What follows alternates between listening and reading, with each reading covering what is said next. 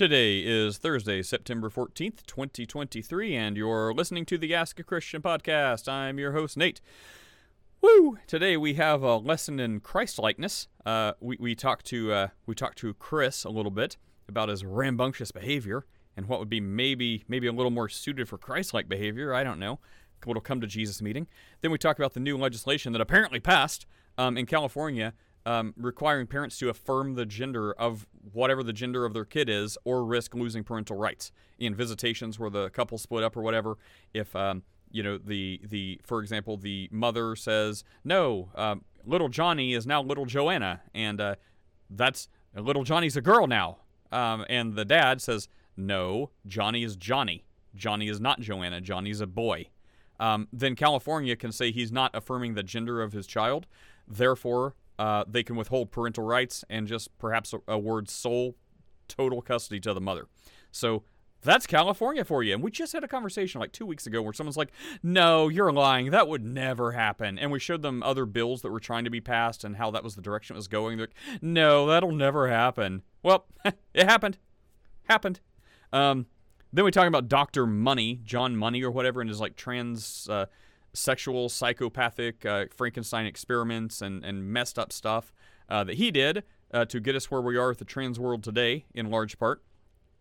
Then what do we do about the LGBT+ agenda, like in our culture and our kids, indoctrinating them, not just letting people be tabula rasa until they figure out their own way, but trying to weight the deck, trying to stack the deck. How do people who don't agree with stacking the deck and indoctrinating children? Funny coming from a Christian, right? Anyways, believe it or not, we don't think indoctrination is good. We think telling people what they believe and letting them make up their own decisions is the way to go. So I believe this stuff. Doesn't mean I'm going to try to force you to believe it. And it also doesn't mean every Christian or non-Christian thinks just like me about those philosophical views. There are plenty that will try to force it on people. Anyway, that should not be. Human chimeras. Get your tinfoil hat, which, I guess take your tinfoil hat off. It's done. Like, it's proven. Like China said that it's like, I should have looked it up before I did this. It was like a goat or a cow or something that they merged with a human and kept this thing alive for like 8 minutes. So, chimeras are real, people. Look out your window. Maybe you'll see something flying by, like a human with bat wings. Then we talk about John 9 and the blind man. Did he sin or did his parents? And what was his response? Someone said they can't get behind a God that would make someone be blind their whole life just so he could get some props when he was healed. And we thought, well, let's go to the would-be victim. Let's go to the man in question, the blind man. What was his response? It wasn't to cry. It wasn't to be like, hey, why'd you leave me like this? You could have healed me 30 years ago. Like, why do I get to be blind this whole time? That's not fair. You're a mean God. Meh.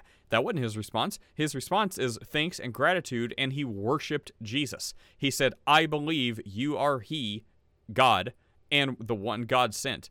And he worshipped him. That was his response, was worship, not disdain, not crying, not complaining. Anyway, so check out the Ask a Christian book on Amazon. Check out the Ask a Christian store. The links are in the podcast description. Help some Christians out to share the gospel and have civil discussions on the internet with people about Jesus. Take care, everyone. Of Satan. So I don't know, man. I didn't read any of the I didn't read any of your Catholic fighting stuff, like, because you each, like, the Catholic people posted like 1,000-word articles and you posted like a huge follow-up, and no one has time for that. So I just kind of skimmed around and I guess didn't see the juicy stuff. But when you're like, I was just arguing against them, we're all friends, I was making good points, did it go something like, I disagree with your point because here, nice, respectable refutation, and I disagree with this point and think you should see the light of the day because of this respectable, gentle refutation? Or was it like, you're an idiot, you're unrepentant, you're going to burn in hell, and you suck? Like, which one of those would you say you most closely address them as? So how I am, that I match energy for energy pretty much on the regular, right? Okay, so the opposite from the cheek. All right, go on. So basically, yes. So like the personal attacks began with Victoria once again, and then I responded in kind and said, "Look, it's embarrassing how much you hate Christ, and you need to repent."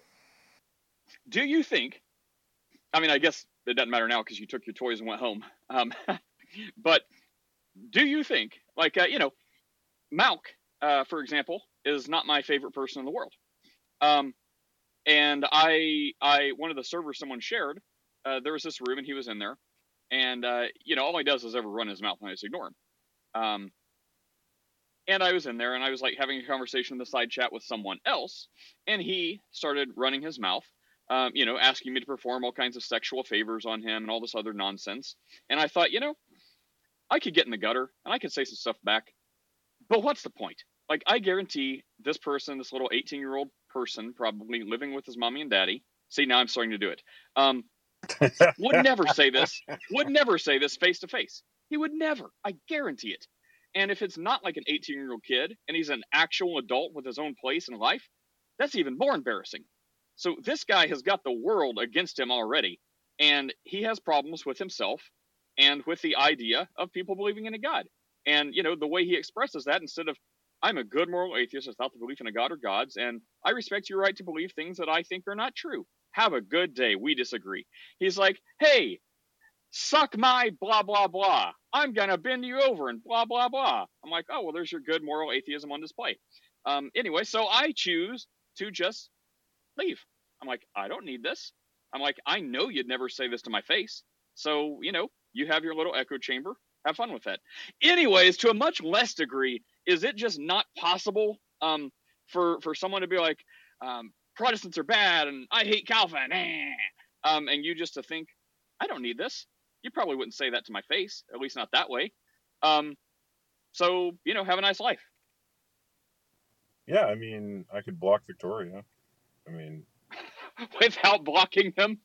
I mean, unless she like chases you around. Unless they go chasing you around. Right, she's a known troll. She does it on purpose. Like, that's a known troll. Deal. Yes, that's her deal. Like, she admits it. She knows that she trolls people. It reminds me of this guy named Brenda. Yeah. I mean, like, look, dude. Like, here's the thing: is like, yes, could I be a bit more Christ-like, conciliatory? But like, I'm just like this idea that these pagan idolaters that are running around worshiping statues have anything to do with Christianity, and then I'm supposed to be like, yes, they're sweet and nice and they're totally Christians. Like, no, like, I'm sorry, I'm not down with that. And yeah. So Nate, wait. No. Be how you want to be, but but don't. It's not what you say. It's just in the way. Like, how many times, I don't yell and scream at Muslims like, "You're going to hell. You're demon possessed." But sometimes you've heard me and be like, "Look, man, we disagree. I just got you to think the I'm end wrong. of my rope today like, with her. I think you're wrong, and I think unless you repent, then you will burn in hell for eternity, and I don't want to see that. So we disagree." Anyways. Anyway, the whole other consider that your brother in Christ talk. All right, yeah, say something else, and then I've got an article to talk about. Well, anyway, so my problem is not with the discussions, because I have, like, immediately all of the apostolics, when I got banned from speaking, were messaging me wanting to talk more, because that's what we do. We can have a respectful conversation and troll each other at the same time. And so I literally got messages from everybody I was interacting with in other channels, like, what happened? Why can't I talk to you? And the mod abuse got ridiculous, and then I pushed it until she banned me for 24 hours, and then I just left the server. So if Steph is going to continue to be a mod on the Discord, I just don't want any part of it. Okay. She can't control herself. She just can't control herself.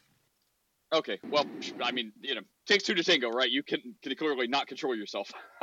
So I don't know. Right, but I don't have mod powers that are abusing her. Like, if I was a mod and I was abusing her and silencing her and all that stuff, then I would then you would have a point.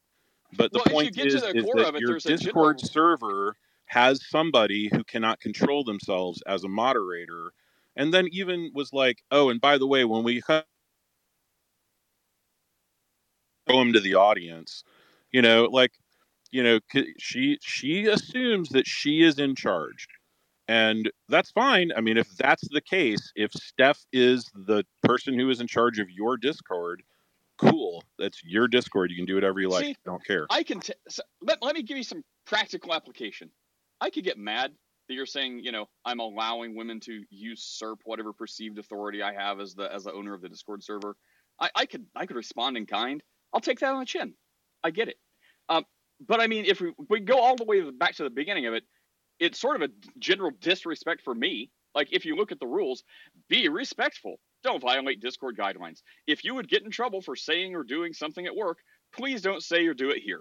If you have a job with no rules or regulations, you know what we mean. Say pretty much whatever you want, but say it nicely. Those are pretty easygoing things. So it's like, well, if someone knows me, knows my temperament, knows the kind of structure I'm trying to promote here, which is talk about very sensitive, hot button, passionate type inducing arguments and topics, but do it civilly. Like, that's the whole goal. So then if someone's like, well, I just gave him a dose of their own medicine, two wrongs don't make a right. So, I mean, staff, whatever. I haven't even looked into what she's done because I said I'd look into it, and then you left your server before then. But, I mean, I think it goes back to a general disrespect of me, because if people had more of respect, they'd be like, okay, it's getting out of hand. I don't care about this troll or this mean person, but, I like Nate. He's a decent guy. He only has a couple rules. Okay, either I'll be civil and just kill them with kindness, or I just won't address them. But anyways, I'm not getting all hurt and bothered over that. Do what you want. Anyway, just saying. CEO, what were you saying? I was just going to say, Nate, you have turned me over cheek. Chris has swing me over fist. Let's see. The article I was shared. I actually can't see. Let's see if I can see it now. Because it was temporarily blocked. Oh, there it is now. Oh, I guess there's too much traffic. It says, apparently this passed. California courts may weigh affirmation of child's gender identity in custody cases. Anyone want me to, let me share this link real quick in the chat. But basically, this is what we talked about, right? Where they're saying, no one's doing that. No one wants to do that to your kids. No one's talking about that. You're your parent. The state's not in charge. Well, turns out the state is in charge. I haven't read the whole article, so we can all read it together. But just to bring you up to speed, this is basically, in disputed child custody cases, a large factor in determining who and how much of the child the parent gets to see, or whose custody they end up in. The courts will look at whether or not the parent affirms whatever the child's, quote, gender is.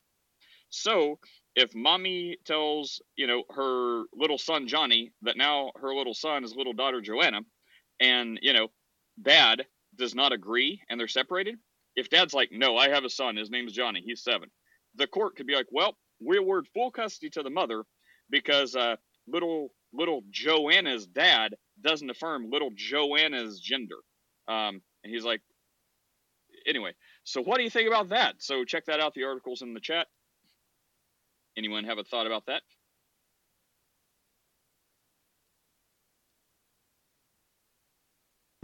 Yeah, I was trying to get to my buddy. How's it going? It's been a little spicy in here this morning already. You should see Discord. Yeah, and I'm on there. I just haven't had a chance to pop over for real and get into. It's probably more chill now. It's probably a little more chill now. Okay. But I'd say that doesn't surprise me about California. I'd say they've probably been working up to that, and generally speaking, media has been sort of desensitizing those kinds of ideas in terms of political input or governmental input and decision making for that, using that in TV shows. I don't know how much you guys or what TV shows you guys are into, but there's one called Station 19. It's about a firefighting station from Seattle or something like that. One of their episodes from I think last year basically has the exact same thing, right? So they have a mom and they have a dad, and the person calls 911. I'm pretty sure it's the father calls 911 because his child has been kidnapped, right? Now, mind you, parents have joint custody. The father is pushing for, I guess, gender affirming care. The mother is not. And so it was opposite, which is I think funny because usually I feel like it's been the other way around. You have fathers and you have mothers that are going forward with it. But honestly, it's probably like a flip intentionally. Let me show the opposite of what's, common in society so that people can, be taken off guard and maybe listen a little bit better. But the idea, I thought it was hilarious because the mother was portrayed as, at first, she was like super rational human being. But the more the show goes on, they try to portray her, and this is also a common trope in TV, though whoever's the Christian is either hyper judgmental, quote unquote, according to their definition of judgmental, hyper condemning, I should say, or critical.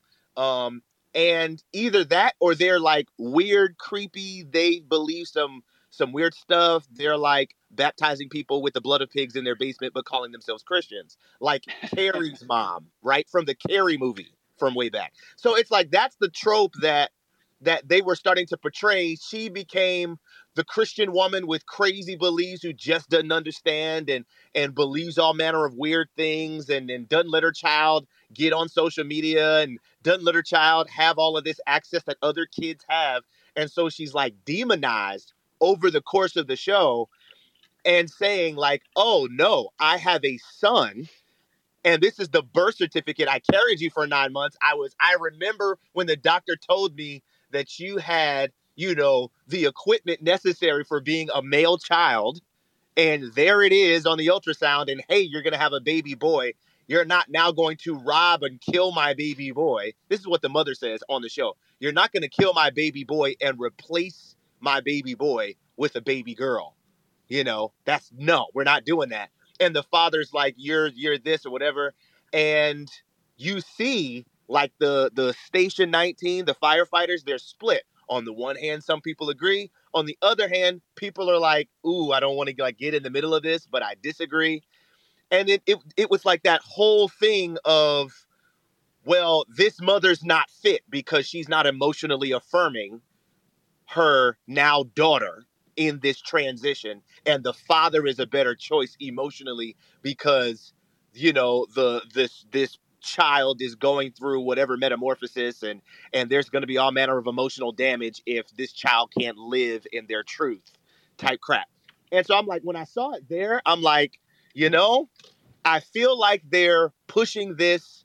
And then around the same time, they did the same thing in The Good Doctor, right? It was a boy identifying as a girl, and the guy that's treating it, I forget his name, but the doctor is autistic, so he's thinking about things rationally. Like, no, you're a biological male. You have testicular cancer. That's not something a biological female could have. It's literally the memes that you're seeing. It was literally in the show. And then they have sort of the doctor who's autistic having this learning epiphany moment where he comes to realize this new social expectation. But it's always people starting off legit, and then they have to, quote unquote, go through some growth as the government or medical professionals get involved and teach you how to think better. Right. So it doesn't surprise me at all that now we're seeing it in real life. I just want to throw that out there. Media is going to desensitize it, and then you're going to see it in real life. Well, there was And Malik, coming to us from Gomorrah, California. What do you think, Malik? well in Gomorrah, California, we had a situation where the school was basically behind the parents' back, were giving puberty blockers to their, I think it was a fifth grader, a boy trying to be a girl, puberty blockers. When the mom found out, it was already like 6 months in, like the full school year had already gone through, and so she pulled her son out of the school. The school district filed for child abuse, and they removed the son from from the mother's home, the parents' home, and they put this child into foster care. 4 months later, this 5-year-old took this 5-year-old deleted his life because I don't know what the rules are in Clubhouse now, and she's suing the state and she's suing the school district because this 5-year-old, this fifth grader deleted himself. Wow. And truthfully, Nate, so what Malik says is not just there. which is crazy that it's called Gomorrah. But Oh, I'm there's joking there's about that. there's been reports of other places of schools secretly transitioning. I don't know that they went as far as puberty blockers, but they were allowing this child, even encouraging the counselor, student counselor, was encouraging this child. The counselor wasn't a student, but it was a counselor for students. Was encouraging this child to begin to socially transition by dressing a different way, going by a different name in class, and all of those different things, all without the parental consent. There was a point where the child brought up in the sessions with the counselor, I do, should I tell my parent? And they were encouraged not to tell their parent until they were quote unquote ready, and that they would suggest waiting a little bit longer until they're more comfortable in their new identity before bringing it up to their parent. So literally, you have the school counselor telling the student not to tell the parent, and also not informing the parent as the school is facilitating the secret transition of this child. And so that type of stuff is freaking wild, but it's becoming more and more common. And what's not discussed is the how Malik put it. I'll use his terminology to remain consistent. The self deletion rates of children post metamorphosis. I'm going to say metamorphosis and not the other word, the T word, the trigger word, right? The self deletion rates of children and adolescents post metamorphosis, the regret, the continued and increased issues of mental illness or mental distress or depression after the physical and social and chemical metamorphosis that happens while they're teens. That's not something that's being addressed. What is being addressed is that there's higher percentages of self-deletion rates in the metamorphosis teenage demographic generally. But they never say that there is an actual increase post metamorphosis, not pre metamorphosis, post metamorphosis, after the changes, after the hormones, after the surgery, after society celebrates and corroborates and affirms all of these different things within the next 5 to 7 years after. So for people doing it at 15, you're talking about, but by 20 to 22, they have already attempted self deletion. And that's what statistics have shown in the last five, the data that's available for the last about decade or so.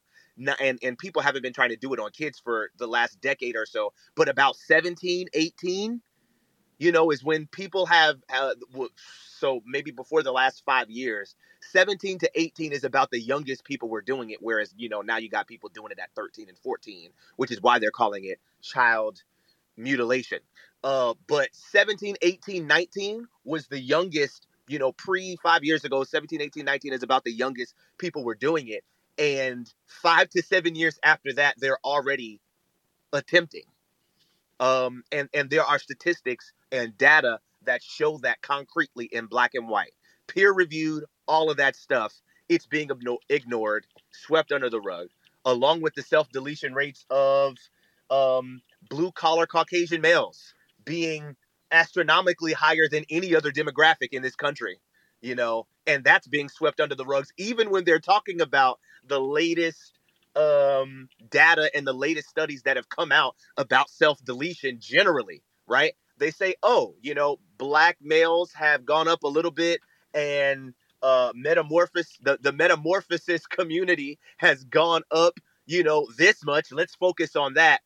Blue collar white males, totally negligible, even though they're somewhere at like 70 or 80% of all self-deletion in the country. Middle-aged, blue-collar white And males. just That's just that nuts. just to add to that, if disparity and abuse and all that stuff, all because they're suffering, bullying was they're just deleting themselves because they're just victims. If that was the case, when we go to other countries where people are in greater disparity, self deletion rates are very, like, almost non-existent to very little. It seems that self deletion is a privilege of a specific group.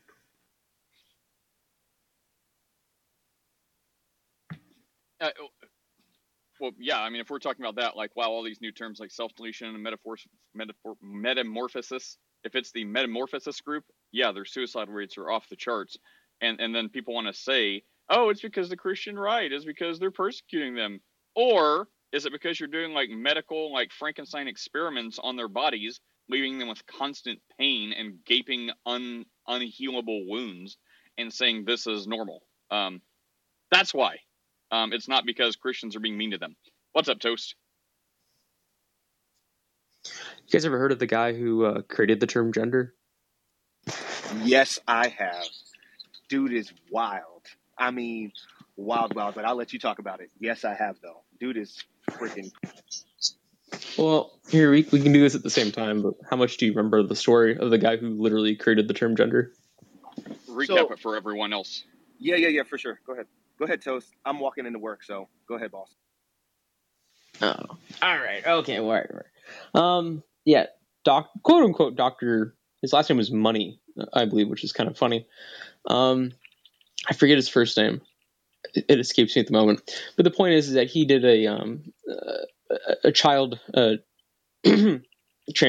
metamorphosis study back some years ago. I think like 30, 40 years. I think it was like the 60s or 70s where he did the initial study. Anyways, so two twin boys were born, and one had like a botched circumcision.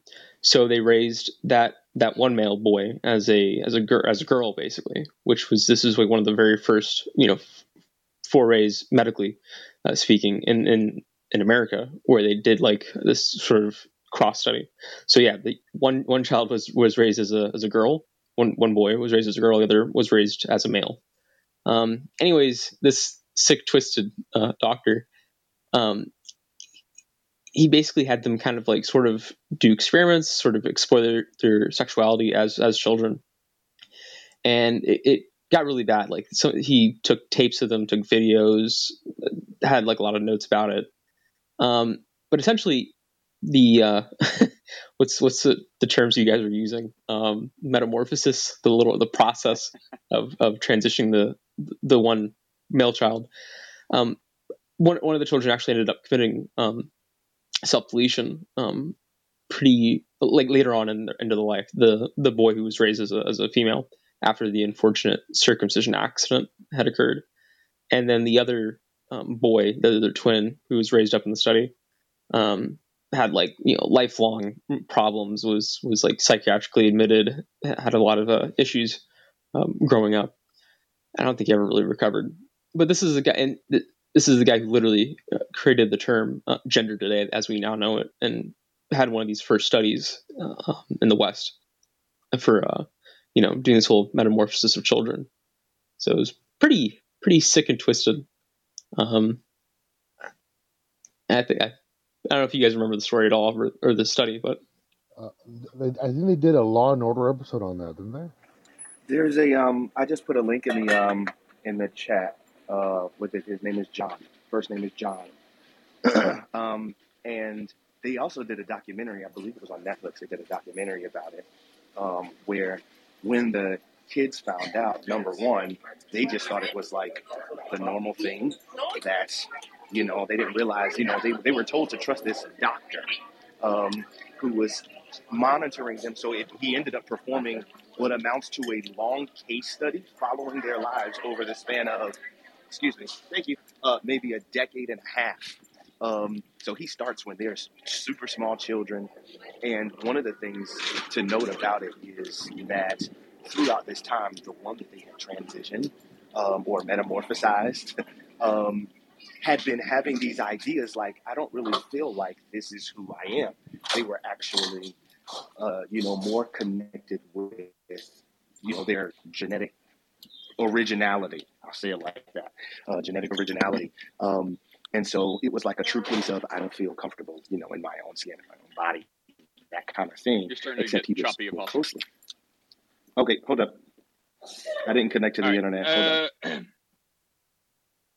Well, dear, what's up? Do you have anything to say about this? Or are you nibbling grass in your field? Sorry, I was just drinking a cup of coffee. Um, yeah. So, Dr. Money, there was a lot more sinister things that were going on with his uh, quote unquote research. Uh, there's a lot of information out there. There was a lot of abuse, mentally and physically, from what I've read and understood.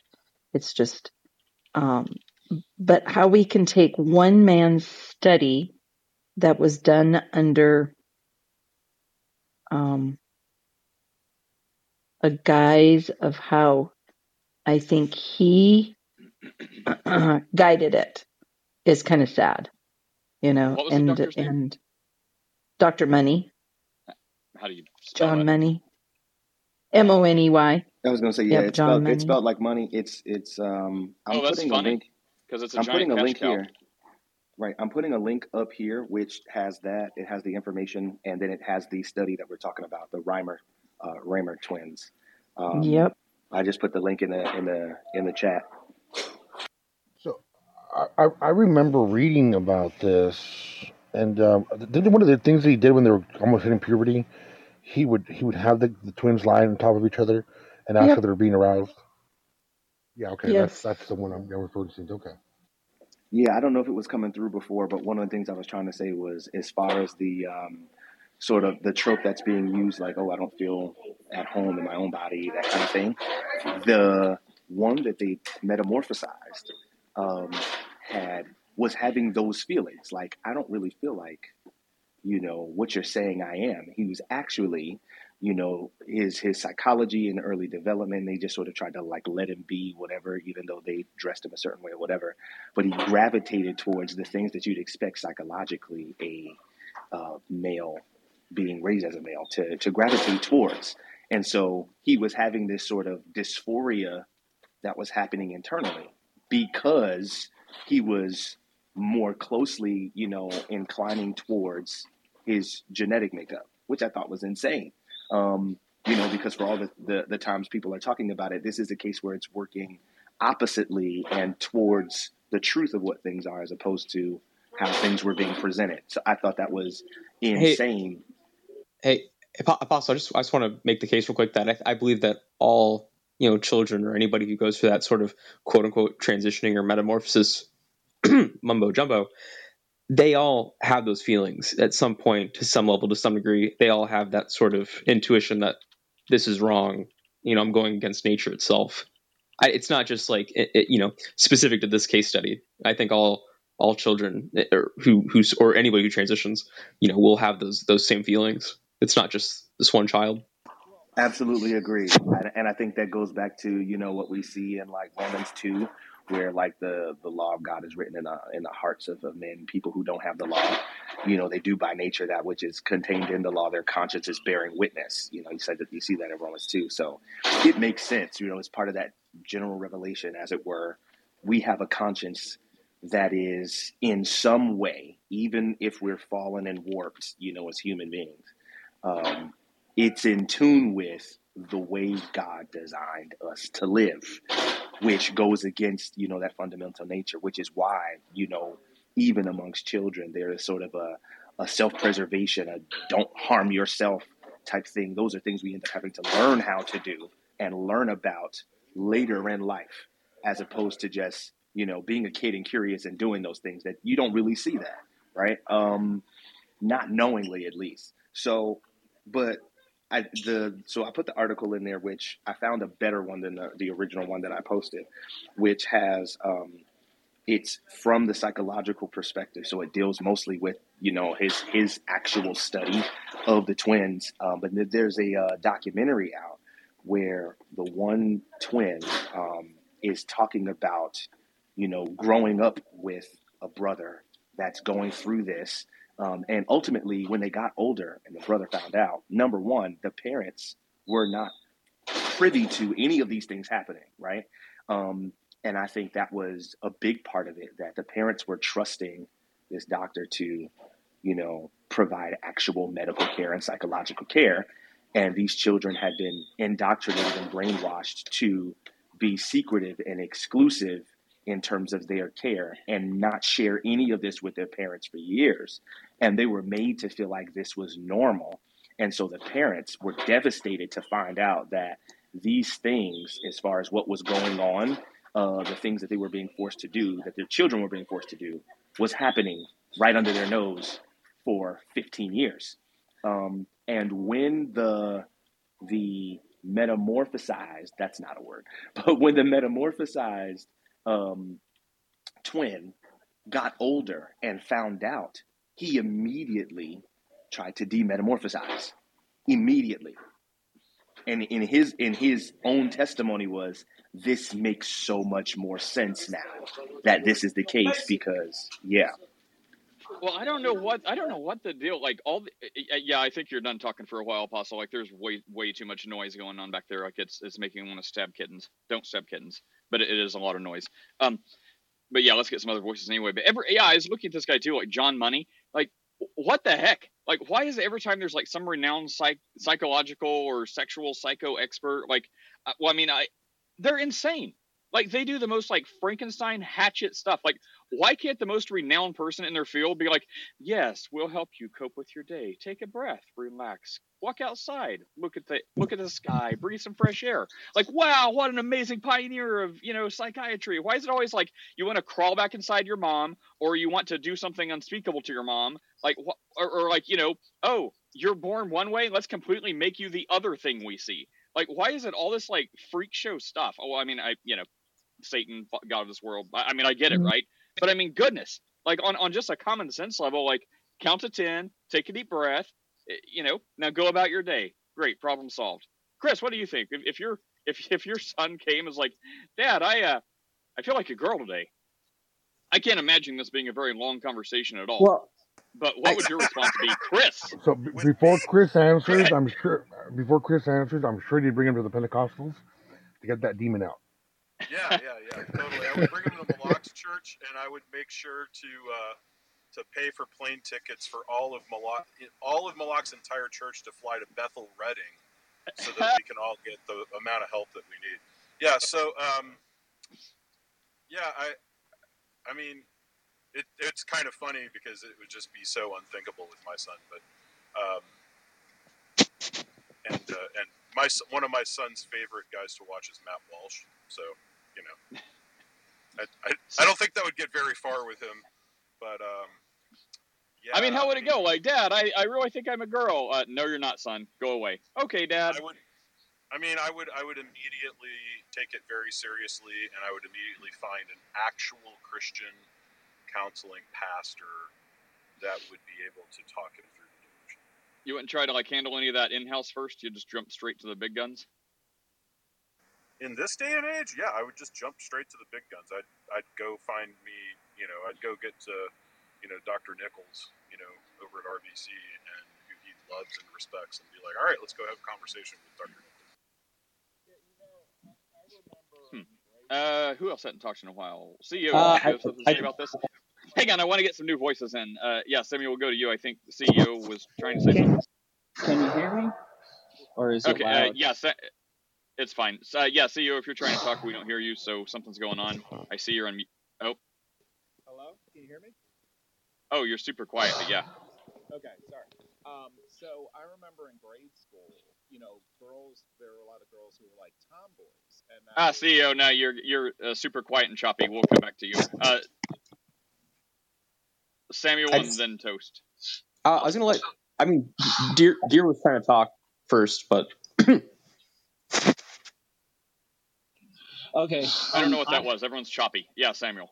Well, I just have a little testimony about this because my daughter my nephew, I call him her nephew because she's metamorphosing into a male, but they were really close, growing up. And Samuel, hurry through this because it also sounds like people are being murdered behind you. There's tons of metal pointing, so yeah, try to make this short and sweet. Yeah, it's hurting all of us. Okay, how about now?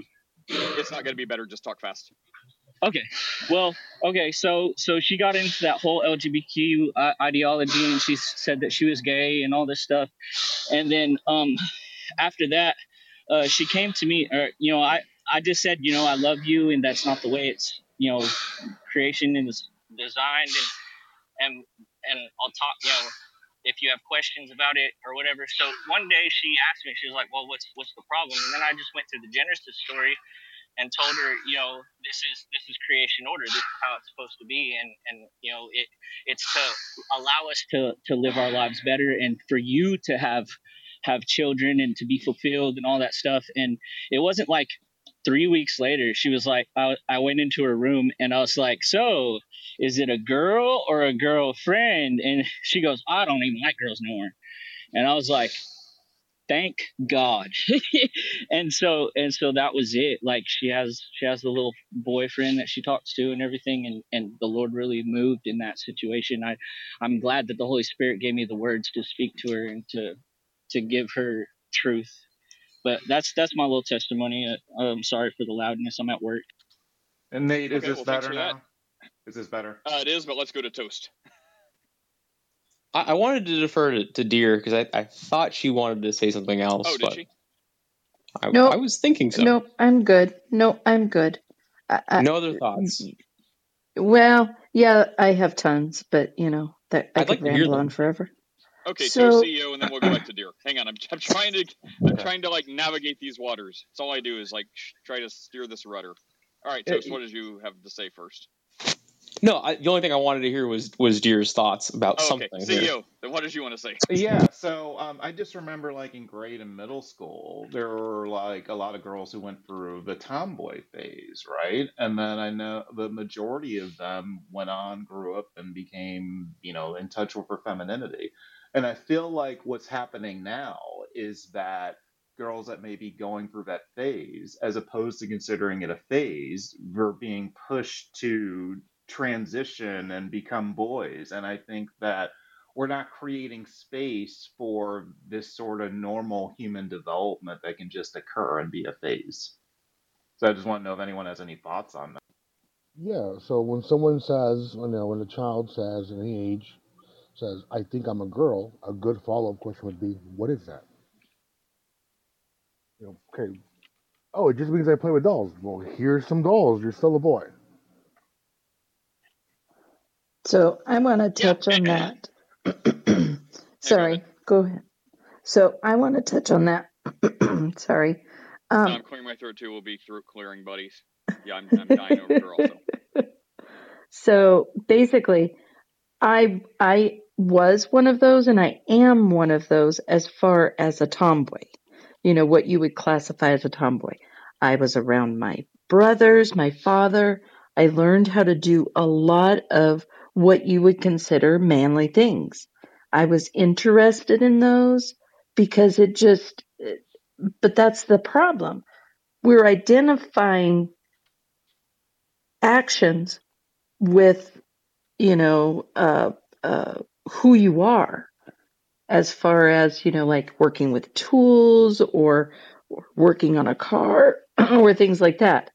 I never geared towards being interested in women at all, as far as in a mutual compatibility type of thing. But I married a man, been married for 38 years.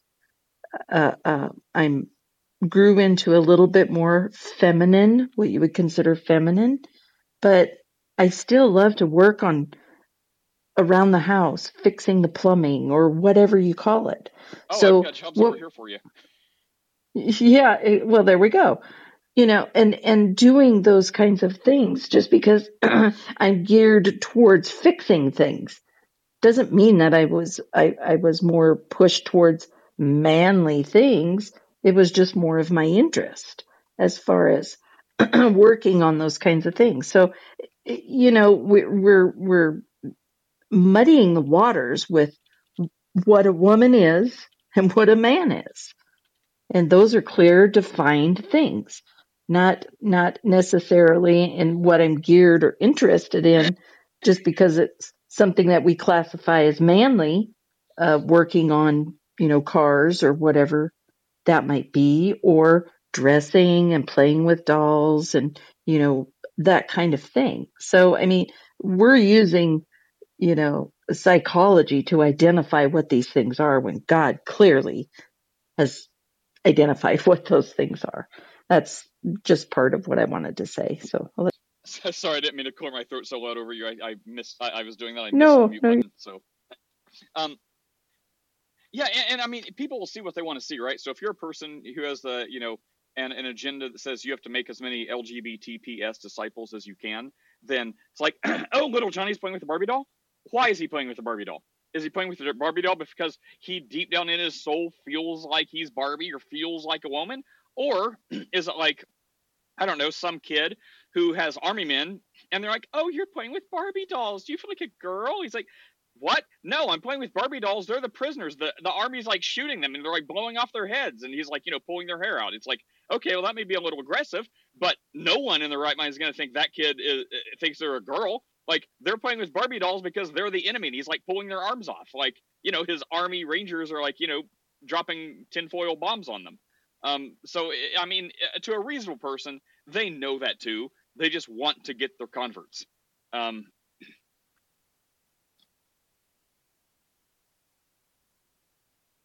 Has this topic run its course? Thanks for sharing that article, Steph. That spurred from the California gender affirming parent thing. How they're not going to let the parent have their kid or whatever. They're going to weigh that heavily against them if they don't affirm their kid's gender that one parent told them that they are and the other parent disagrees with. Nate, what do you feel like we can do about it? Because it does seem like really overwhelming now. Well, I think I think they've overplayed their hand. Like, it's funny. Like, who coined this thing? It's like evil overplays their hand, something like that. Like evil is greedy or evil always wants more. It's some kind of popular thing along those lines. But I don't think it's wrong. I mean, I don't know of an instance where it would be wrong. Maybe if someone keeps it super secretive or whatever. But typically, they're like toast mute.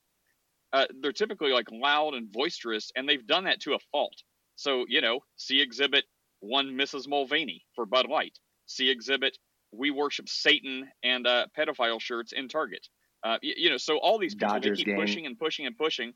Yeah, the ladies of perpetual indulgence or sisters of perpetual indulgence, a bunch of like fat bearded dudes in nun, ghost satanic nun garbs. What was another one? Oh, like drag queen story time. That was all fine and great. They're like, no, we don't want to sexualize your kids. Until that same drag queen was caught in an Austin strip club with a 5-year-old putting cash in his G-string with, the thing flopping around in front of the 5-year-old's face. So the good thing is that they're self-destructive. So this whole umbrella is pushing itself so far away that, the tide is turning. And like now, even like, people who just like regular gay people that are just like, no, I'm an adult gay dude and I like other gay dudes, but I don't want anything to do with kids. Like even people in that camp are turning with like Gays Against Groomers, like the organization in Florida. I think it's like a lesbian run organization, but they're like, no, we don't want anything to do with grooming children, transitioning children. We don't want anything to do. That's messed up. So it's like even people in their own community is coming out against it. So I think, the Christian response is just like any of these normal responses. It's like, get active where it happens, like in school boards, in your local community, in your local government, in your councils. So Nate, let me ask you a question, Nate, based on what you're saying, like because you're a retired public official, um, and most people in that line of work, I know they're extremely conservative. I mean, I have friends that are that have that job, and they vote red. I mean, they know that when they vote red, their department works. I mean, it's working more efficient. They get more funding. They're like that. But I find it really weird that sometimes they're handcuffed and they can't, like, the interpretation of the law for like arresting these guys when they take kids to like bars or infant bar day or whatever they call it. Bring your daddy to bring your child to the bar, whatever they call that. Are they handcuffed? Is it a political thing, or do they not see what we see and they just can't do anything about it? What's going on? What do you think?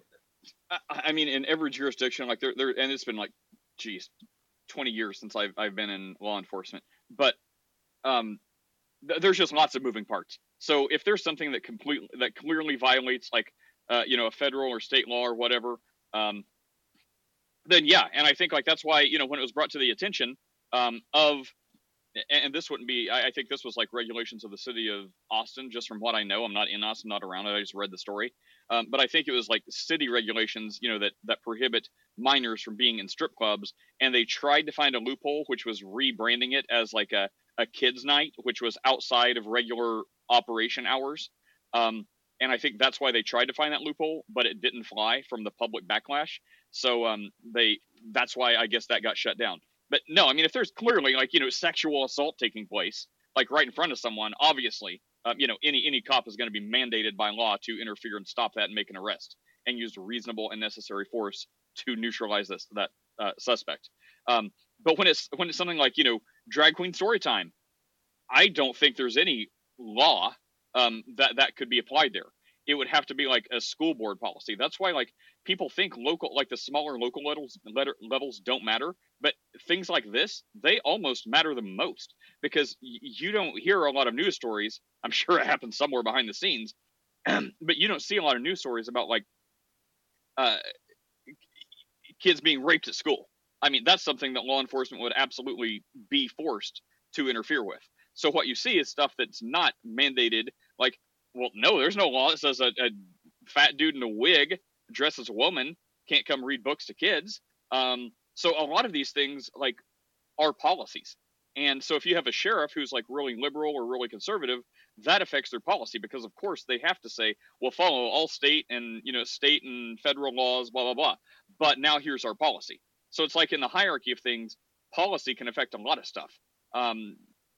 It's kind of like the executive order for like county sheriffs. How presidents don't make laws, but man, their executive orders can sure have quite an impact.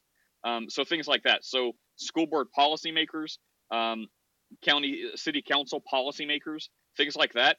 Those are some of the most important things about this issue, because they're not outright violating laws. They're just like doing everything they can below a law type level, and that's affected by policy. So the biggest thing you can do about that is get in these lower levels. So if they say, well, our policy is drag queen story hour, be like, oh, well, unfortunately, new people have got on the school board, and now it's 5 people say no, 3 people say yes. So sorry, I guess drag queen story hour is not happening at this school, for example. Or like the sexual explicit cartoon books. Like that's actually like, journalists can't show it for fear of getting hit with like child porn, because that actually is a law. Yet the school board, will pass these things and say, yes, you can show these to kids. Like, it's fine for kids, but you say you're going to arrest me if I show it at a school board meeting with adults because it's too explicit.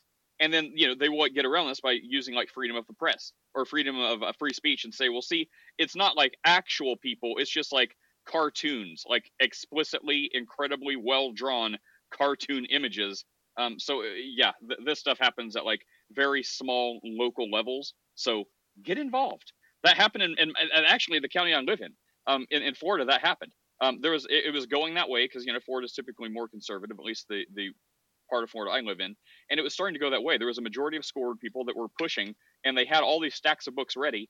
And there was a meeting for like citizens or whatever, and it was taking place in my neighborhood. So I was invited, so I went by. I really didn't think much about it, but I went by and I thought, not in Florida. And they're like, yeah, these are on the next docket, and they passed around these books. And it's called like It's Only Natural or Genderqueer or like I forget the books. You can find them; they're everywhere. But I looked through these books. I'm like, oh my god! Like, what am I watching? Like, this is crazy. It didn't just show, and they're like, oh, it teaches anatomy. I'm like, no, it didn't just have like a male and female and be like, this is what a male looks like. This is what a female looks like. It's got like explicit, like what you would see at like a gynecologist's office, like explicit stuff. And then it has like the LGBTPS element, where they're actually doing sexual acts. So it'll have 2 male children performing sexual acts on each other. And they're like, this is anatomy. Like, no. Anyway, so the point is there was such outrage over that the election was coming up immediately. Like tons of people like rushed the school board. It got flooded with like, now there's only like, there was one existing conservative who remained, who kept getting outvoted on everything. They were fine. And like all the rest were liberals. They all got smashed. and now it's a completely conservative board, or I think there's like one liberal remaining, and they have no power. So those books that were going to be put into play are now not being put into play in my county. So you can make a difference. And as a result, like tens of thousands, like I don't know, like 50,000 kids in the county or whatever, maybe 30,000 kids in those rages, they're not going to be exposed to that now. So there you go. Thank you. Sorry for the length. I am told I talk too much sometimes.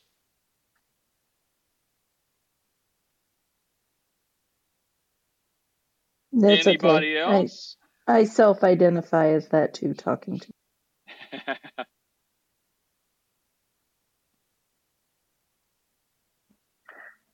So I'll just mention so many of these things come from people who are dealing in psychology and such, and most of them are experiments. And who are they experimenting on? Us. They want to prove their theories, they want to prove their ideas or disprove them, whichever, and we have become, their guinea pigs is basically what it boils down to in so many aspects of it. I mean, I remember reading an article several years ago, about three twins. So they were targeting people, women that were going to be having multiple sets of twins, like twins or quadruplets or triplets, and they were targeting those people that were in poor communities that they knew were going to have multiple births at one time, multiple children, and they were encouraging them to put them up for adoption. And then those sets of triplets or quadruplets or whatever were divided up and put into different economical situations. One was adopted to a rich, one was adopted to a very extremely poor family, and another was adopted, to a middle income family. And then they studied these children, so they turned them into, an experiment is basically what they did, and studied them on their, how their economic situation would affect them, and then years later, one of the boys went to college and another one of the boys went to the same college, and somebody or a friend of theirs said, I have a friend of mine that looks exactly like you, and then they get them hooked up and turns out they are the brothers. And then they go out and find their third brother, and then even though they have found each other, they've grown up in different circumstances, but they always felt like they were missing part of them because, essentially they knew they had a twin out there, but they'd never been told, so government has experimented with these things at the cost of what? The individual. And oh yeah, and it's like, I mean, who are we gonna be able to do anything on a level that we'll never know? Because what you're saying, like, it's like as much as the government like lets us. By the way, I love you, government. You oppress me for my own good. I understand. Peace be upon you. You're amazing. But as much as the government like does stuff we know and are rightly outraged over, like the stuff we will never know, and it's like secret that happened like 50 years ago. We may as well just turn our outrage to 100 because like the stuff that we do know that we're outraged over, imagine all the stuff we'll never know. We don't. Yeah. Well, do we have a new topic? By the way, I think all the atheists are hanging out like on Discord now. I think that's where they've gone to. I can't hardly dip a toe in that water because I need to bathe in holy water and there's just not enough. Did somebody just say outrage? So Are you triggered? I don't know if it's coming from Mass Christian, but I've had so many atheists just bombard me with information that I don't need. Really? Like personal messages? Yeah, I mean, it's just, I mean, they're not being evil or anything like that. Would you like to church, the wicked, blah, blah, this, the all kinds of just, I don't want to point the finger at a specific name. But Well, I guess I'm lucky. I'm forgettable. Like no one messages me. Oh, I was gonna say about the identical twins, little deer. Yeah, I've known 3 sets of identical twins in my life, and man, they're creepy. One of them, like we growing up, I didn't. I mean, I wasn't like best friends with them, so like it was almost impossible to tell them apart. But as we got older, and I started hanging out with them more, and one of them started getting a little more portly, it was easier to tell them apart. But So, my mother-in-law had a set of cousins that were identical twins, and I mean identical. I could never tell them apart once I got to know them even. And they would go shopping at different times, and they would end up buying the exact same outfit, not knowing. And then they would go to a function and they would wear that exact same outfit. It was creepy. The psychological connection to identical twins. I mean, because they're split basically from the exact same egg. You know, yeah, weird. Have you ever heard of chimera? yeah, That is creepy. like what they're trying So to do in they're China right now. How they said they like crossed. Oh, what was it? It was there's a couple. There's all kinds of things, but the most recent one was like we created a chimera. It was like human and oh, I forget the DNA. Was it a goat? It was like a goat or it was something messed up. I think some bovine type thing. And they're like, and we kept it alive for almost 8 minutes. I'm like, holy crap! It's like alien life is not out there. Like we're inventing like foreign alien stuff here in our world. Like yeah, crossing. Like I know Hitler tried to do that with like with like mm-hmm, women and apes or something in like mm-hmm. to save World War II. But I don't think any progress was really made. But yeah, in China, like that's there you go. There's the standard bearer for you want chimeras, you got them. It's like 3 or 4 popular ones. Like yeah, I think that the bovine thing or was it a goat or I don't know. I'm gonna have to remember that. But yeah, I've heard of it and it is messed up. You want to talk about abominations? There you freaking go. There you go. So there is actually natural chimeras. So basically, what ends up happening is you have where the egg splits, um, and two, are created, but one is either um, not viably functionable. It grows for a certain period of time, but the other one absorbs that one's DNA because basically their DNA is still separate because it's split, created the two. And so the one twin absorbs the other twin DNA into itself. So there was, it's probably been about 5 years ago, where there was a lady who, when she started having children, she had one child and then she had a second child. And I can't remember, I think it was in Oregon. And, but anyhow, she needed to go on welfare, and so in order to get her welfare, they tested the kids to make sure that these were her children. And it came back, one of them wasn't her, the DNA came back that it wasn't her child. And so the child, and she ended up getting punished, not getting the welfare because they said it was welfare fraud. And she's like, I gave birth to these children. Well, she was pregnant with a third child. And so in order, they said, well, somebody has to witness that you are giving birth to this child in order for us to give you welfare. So she had to have people, sign documents. Yes, this child was delivered by this woman. The DNA came back that it was not, didn't match her DNA. And then later on discovered that she had a chimera, that she had separate DNA in her.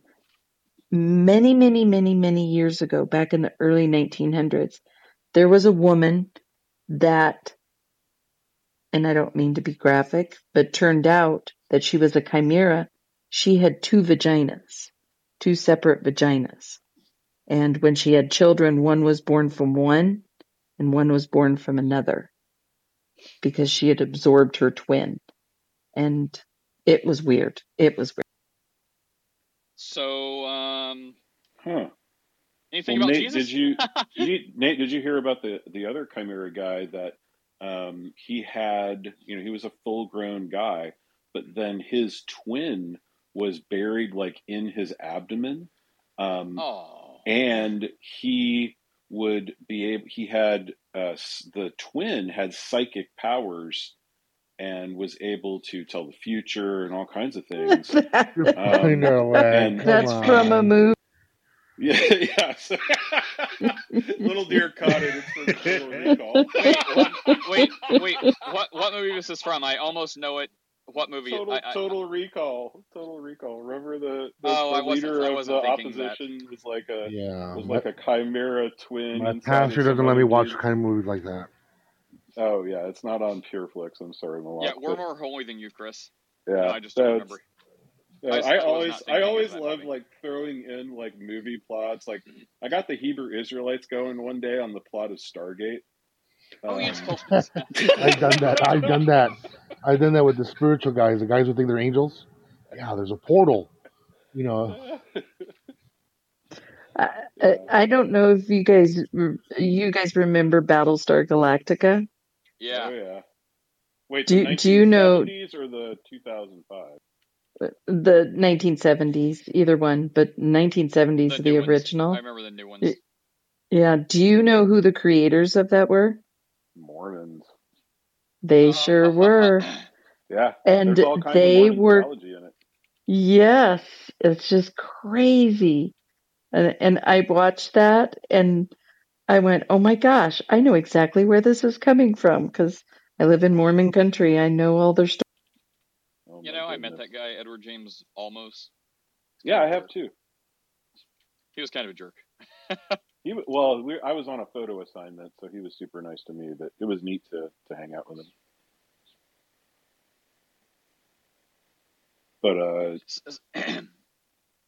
he was here for a film festival. We have a film festival at the Enzian every year, and then my buddy has been the main photographer for it for like 25 years, and so he always hires me to just come hang out, and they have like really good food and drinks, and I just kind of like schlep a light around for him. We just kind of hang out and drink beer and meet celebrities. It's kind of a good gig every year. Saint, what's up? You been up here a little while? Are you speaking? Yeah, I had a question. So I was talking with the Jewish guy yesterday, and Jesus came across, or he healed a blind man, and they asked him, why was he blind? And Jesus said, he was born this way so I could heal him or whatever. Do you know what I'm talking about? Yes. John 9, is it? But yeah, I know what you're talking about.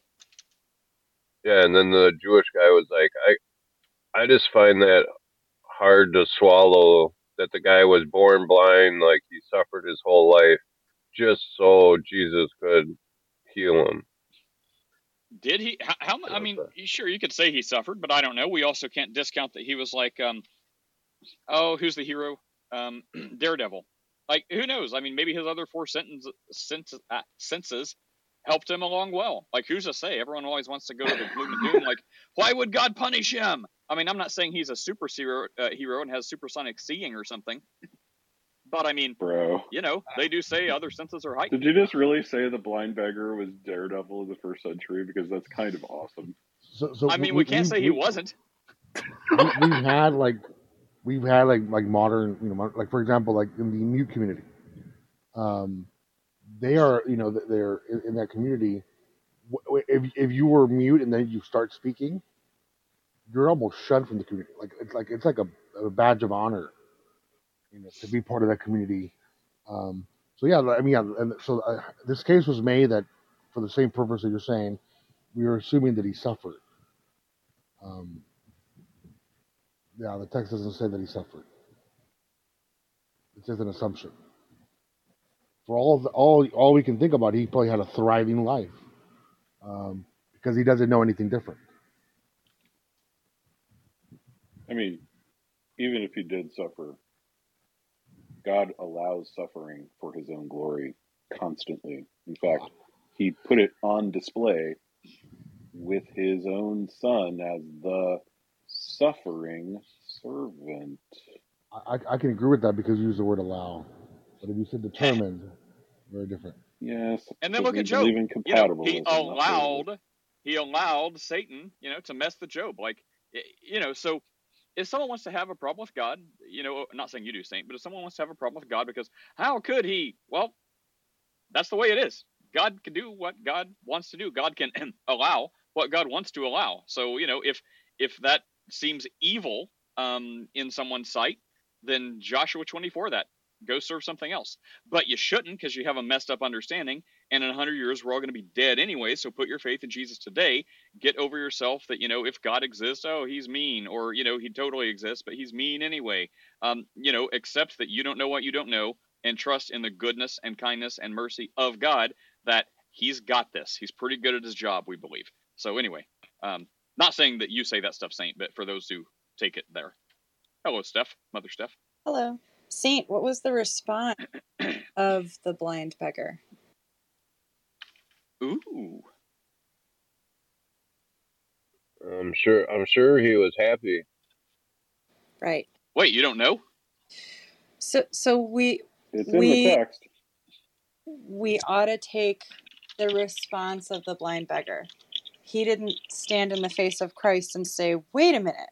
All these times I got beat up on the playground and like my whole life and all these memories that I have of how horrible it was, blah, blah, blah, blah. This was all unnecessary. He was overjoyed and grateful and thrilled that he could be. We're supposed to take the response and take the side of the beggar, right? Like Christ is the hero of the story, but he's a hero in the story. So I think that's the lesson to take from that. Yeah, well, let's just get the response. Like, goodness, I need like a on-demand mute button. Like, it's too hard to reach over and hit my phone. Oh, I was right. John 9. Oh my gosh, John 9, 1-41. No wonder you didn't read it. Okay, let's just read the relevant parts. John 9. Okay, so he passes the blind guy. Let's see, how far do we have to go to get to his response? Who had been blindness? Okay. Oh, okay. The response is pretty quick. Okay. And he passed and saw a blind man from birth. His disciples asked him, Rabbi, who sinned, this man or his parents, that he was born blind? Jesus answered, it was not that this man sinned or his parents, but that the works of God might be displayed in him. We must work the works of him who sent me while it is still day, because night is coming and no one can work. As long as I am in the world, I am the light of the world. Having said this, he spit on the ground and made mud with his saliva. Then he anointed the man's eyes with the mud and said to him, Go, wash in the pool of Siloam. So he went and washed and came back seeing. The neighbors and those who had seen him before as a beggar were saying, Is this not the man who used to sit and beg? Someone said, It is he. Others said, No, but he is like him. He kept saying, I am the man. So they said to him, Then how were your eyes opened? He said, The man called Jesus made mud and anointed my eyes and said to me, Go to Siloam and wash. So I went and washed and received my sight. They said to him, Where is he? He said, I do not know. Let's see. They brought the Pharisees. Now it was Sabbath. I thought we'd get to an answer by now. Now it was Sabbath when Jesus made the mud and his eyes opened. The Pharisees asked how he'd received his sight, and he said, I'm paraphrasing, He put mud in my eyes, I washed and I see. Some of the Pharisees said, This man is not from God, he does not keep the Sabbath. But others said, How can a man who is a sinner do such signs? There was division among them. Let's see. Others said he is a prophet, the Jews. Let's see. They brought the parents in. He said, We know our son was born blind. How he sees, we don't know. Go ask him. His parents said these things because they were scared of the Jews. Let's see. He already agreed that anyone should confess. His parents said these things. For the Jews had already agreed that anyone who confessed should confess Jesus to be the Christ was to be put out of the synagogue. For the second time, they called the man who was blind and said to him, They called the man and said to him, Give glory to God. We know that this man is a sinner. He answered, Whether he is a sinner, I do not know. I know one thing. That though I was blind, now I see. They said to him, What did he do to you? He said, They said, How did he open your eyes? He answered them, I told you already, and you would not listen. Why do you want to hear it again? Do you also want to become his disciples? And they really reviled him, saying, "You are his disciple, but we are disciples of Moses. We know that God has spoken to Moses, but for this man we do not know." The man answered, "Why is this an amazing thing to you? You do not know where he comes from, and yet he opened my eyes. We know that God does not listen to sinners, but if anyone is a worshiper of God and does his will, God listens to him. Never since the world began has it been heard that anyone opened the eyes of a man born blind. If this man were not from God, he could do nothing." They answered him, "You were born in utter sin, and you would teach us?" And they cast him out. Let's see. Jesus heard they cast him out, and he found him and said, "Do you believe in the Son of Man?" He answered, "And who is he, sir, that I might believe in him?" Jesus said to him, "You have seen him, and it is he who is speaking to you now." And that's where the Muslims would say, "Why don't you just say, I am the man, I am the one, I am the God, blah, blah, blah." So he says it. Anyways, you have seen him, and you see him now. He's saying, "That's me. Bro, that's me." That's what he's saying. Anyways, he said, "Lord, I believe." And he worshipped him. Jesus said, "For judgment I have come into this world, that those who do not see may see, and those who see may become blind." Some of the Pharisees near him heard these things and said to him, "Are we also blind?" And Jesus said to them, "If you were blind, you would not have guilt. But now that you say we see, your guilt remains." So there is so much to this. Goodness. So It's like, how many times have we all read this story? And it's like 3 new things stood out. One, the dude totally worships Jesus. He's totally happy. He's not crying and complaining that Jesus healed him after he was blind his whole life. 2, claiming to be wise or claiming to have sight, claiming to have insight, they are completely and utterly blind. And the third thing, they're like, "Show me where Jesus says he's God. Jesus says he's him. Jesus says he's the one. You have seen him, and he is speaking to you now." Bro, that is Jesus saying, "I am he." Yes, Steph. So, Saint, to answer your question, when we have hardship and we follow God in it, we come out better off than if we had not had it, and we end up grateful for it, right? Like, ideally, that's the path that you ought to take. So one option would be, "But why did you blind me from birth? Why did I have all this hardship?" The other option would be, "Praise the Lord that I had this happen and my glory was shown, and now I can spend the rest of my life grateful for my sight," something other people take for granted. It ends up, I mean, there's a lot, like Nate said, but just specifically to your question, it's a really beautiful story about how to manage hardship and how to move forward from it. And I imagine that guy was just so grateful that he didn't have. I imagine he didn't struggle with, because the second interaction happens later, much later. So it's like, I imagine he didn't struggle with feeling any kind of disdain towards God for the hardship that he had his first 20 years or whatever. We move forward from hardship better off than we went in, and that's what that man did. Hey, I was wondering, I turned my noise canceling on. Is it better? Or can you still hear all the clanging? That's actually a little bit better. Oh, well, that's not. Okay. Maybe when you're Okay. talking, just try talking. Okay. Hey, when I was just wondering, what verse was that where he fell down and worshiped? Oh boy, let's see. All right. Okay, so John 9 worshipped him. It's 38. John 9:38. He said, "Lord, I believe," and he worshipped him. John 9:38. I heard the Unitarians tell me that people worshipped like everybody all the time, like So whenever you And guys that's where I feel would free, say, you guys can worship me. Just feel free to worship me whenever you guys want. Hey, D, what's up, D? I have a question to ask Christian. We'll try to find some. What's up? I'll page We you are right they. now. Okay. What is it? What does the afterlife look like? What is that? And what is heaven? And what do we expect? And what is hell? And what do we expect? I mean, I know that the overall concept, but is it more deeper than the superficial? Oh, we're gonna be in heaven, and is it even on? Is it on earth? Is it in the heavens? Is it 2 separate places? And then hell, like, is it supposed to be? I mean, I know there's something about the lake of fire. I printed out this like little chart. I didn't get a chance to go over it, but it was like all these different things and different levels and stuff. So I just wanted to hear you guys' opinion about that. Well, yes. Let me take hell because I don't know.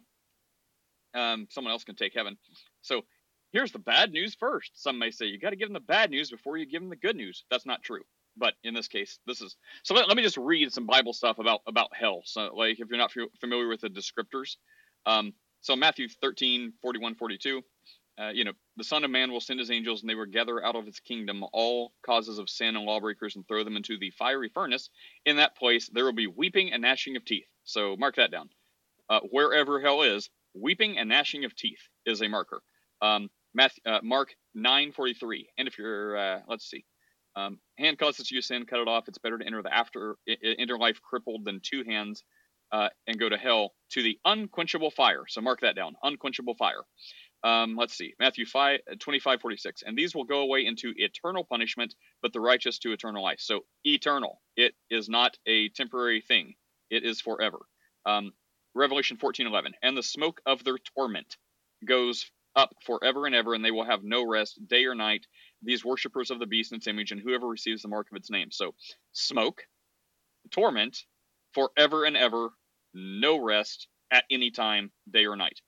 Let's see, almost done. Luke 16:20-24.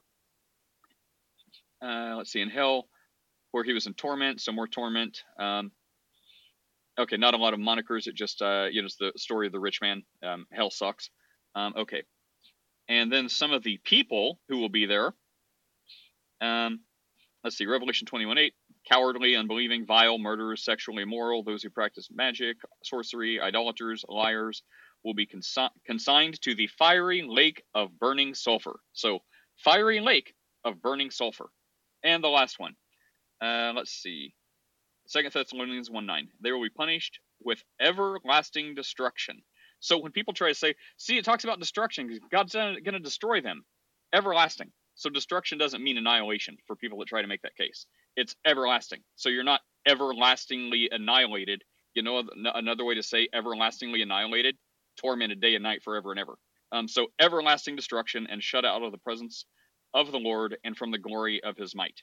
So in summary, hell sucks. Those are some qualifications or qualities of hell. Don't go there. Who wants to speak to heaven? It's a good place. No one?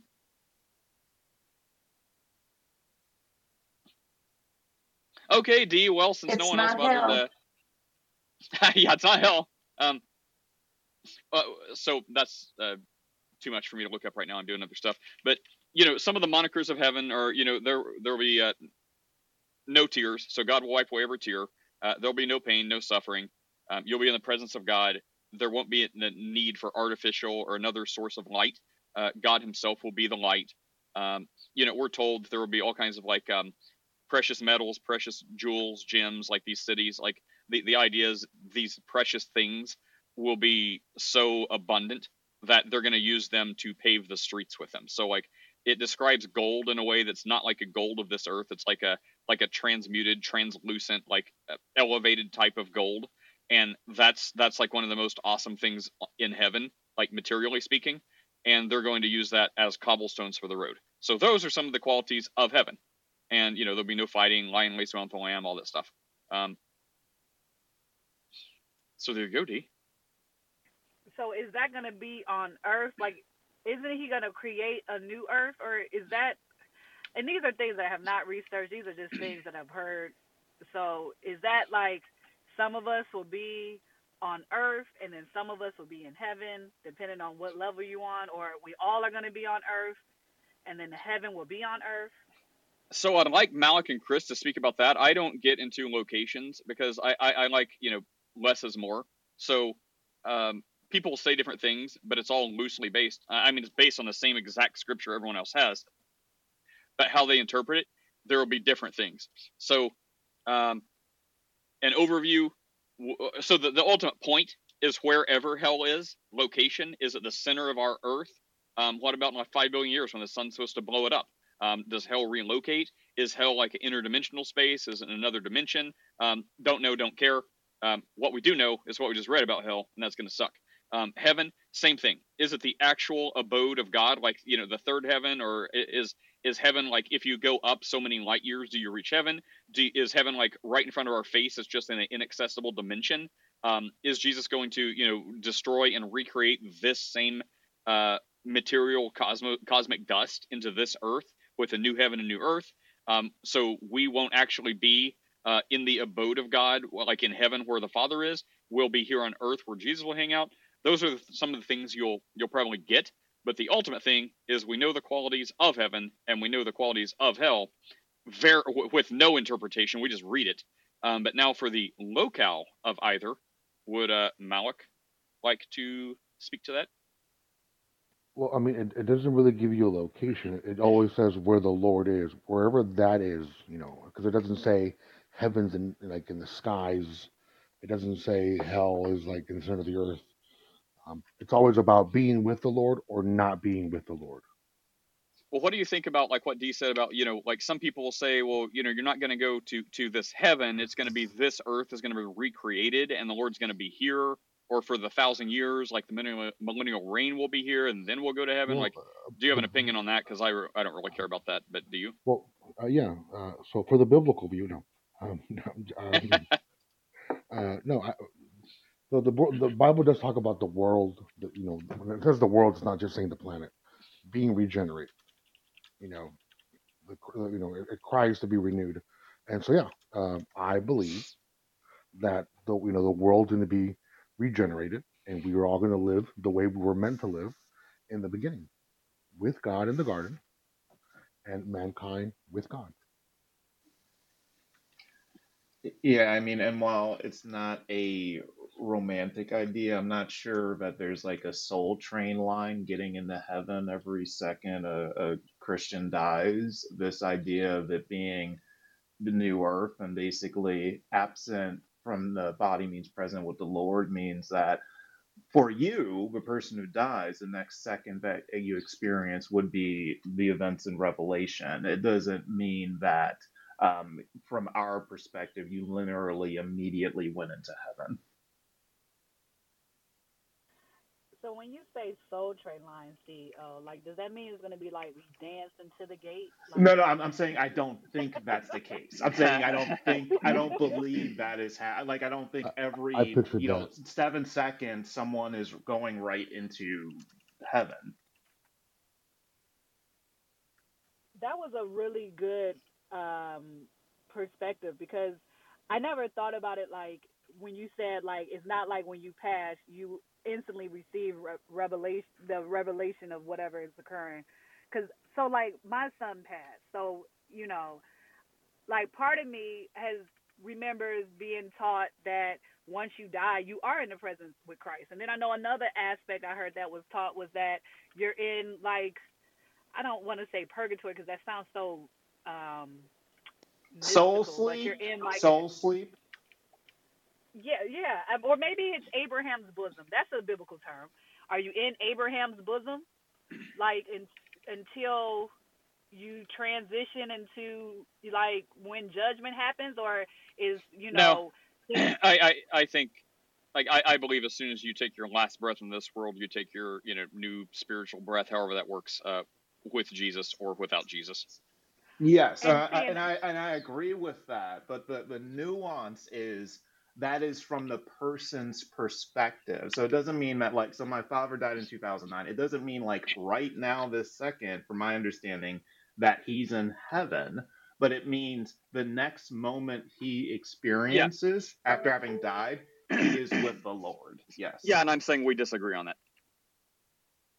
So I was so here let me give you a little brief story. So my son passed maybe it was back in 2016.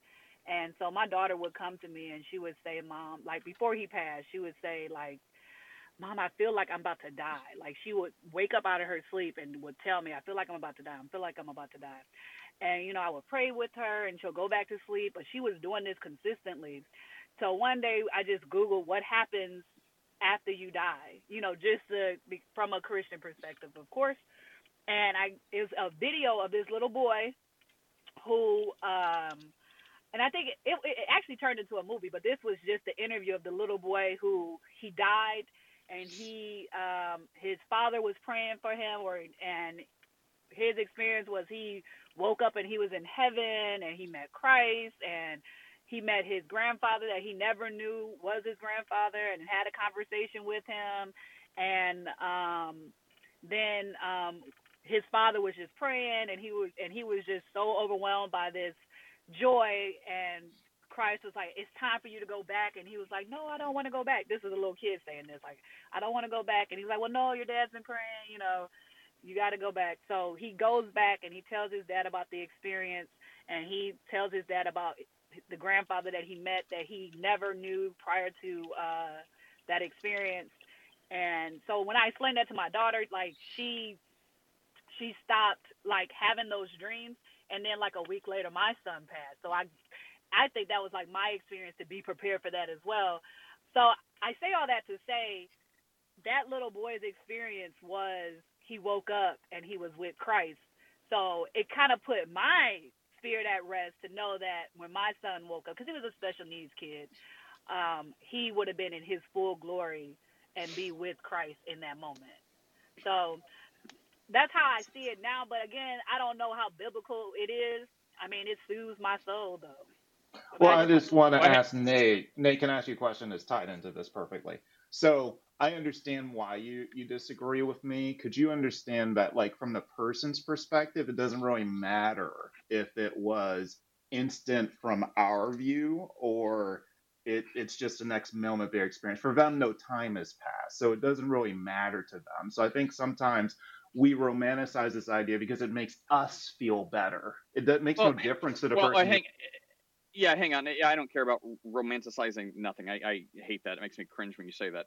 No, I don't care. But it's like when people say like Christians have to believe in a fairy god, sky fairy daddy, because they're scared of dying. I'm not scared of dying. If dying is what I thought was happening, great. That sounds pretty easy. So no, I don't care if I am soul sleeping or interdimensionally asleep or in stasis, and then when I wake up from my perspective, boom, there I am with God. I don't care about any of that. I just care from a theological perspective. That's just what I think is true. So that's my reason. It's not for any other reason, like I need to feel better or I can't stand the thought of being asleep for a long time and then waking up. Like I don't care about any of that. It's just a theological disagreement. So it's fine. It doesn't matter. I don't think it's a salvation issue. So no, I just think, to be absent from the body is be present with the Lord, literally right then in real space and time. And, just trying to be as theologically correct as I can. That's my stance. And, you believe yours. I don't even know if you said you believe what you suggest, but, you at least consider it, or even if you do believe it, whatever. We just disagree. That's no big deal. But Michael, you've been here a while. What's up, Michael? Hey, everybody. So I guess we'll start with a little bit of tongue in cheek. I think it was Belinda Carlisle that said heaven is a place on earth. But no, it's interesting. I'm reminded of something that I read that Seneca the Younger said. He said, religion to the layman is true, to the wise man is false, and to the rulers is useful. And while I think that may be a little overly simplistic, and I don't think I totally agree with it, because there are certainly some wise people or smart people that believe it's true. But I think the last part, to the ruler is useful, I think is absolutely true. And when I was listening very intently when you were reading about, the properties of heaven and hell, and it just smacks of being completely made up by people who want to control other people. Like it's just, it's like there's. I don't know if any of you are old enough to remember this TV show, Wait Till Your Father Gets Home. But it was basically about a show. Stay-at-home moms got little kids. The kids get home from school. The kids are messing around. And the whole thing is, your dad's going to fix you when he gets home. And that's what this is. It's like, you better be good or else. And it's just like and I think the last thing I'd say to is in Letter to a Christian Nation, Sam Harris wrote, in the fullness of time, one side of this argument is really going to win and the other side is really going to lose.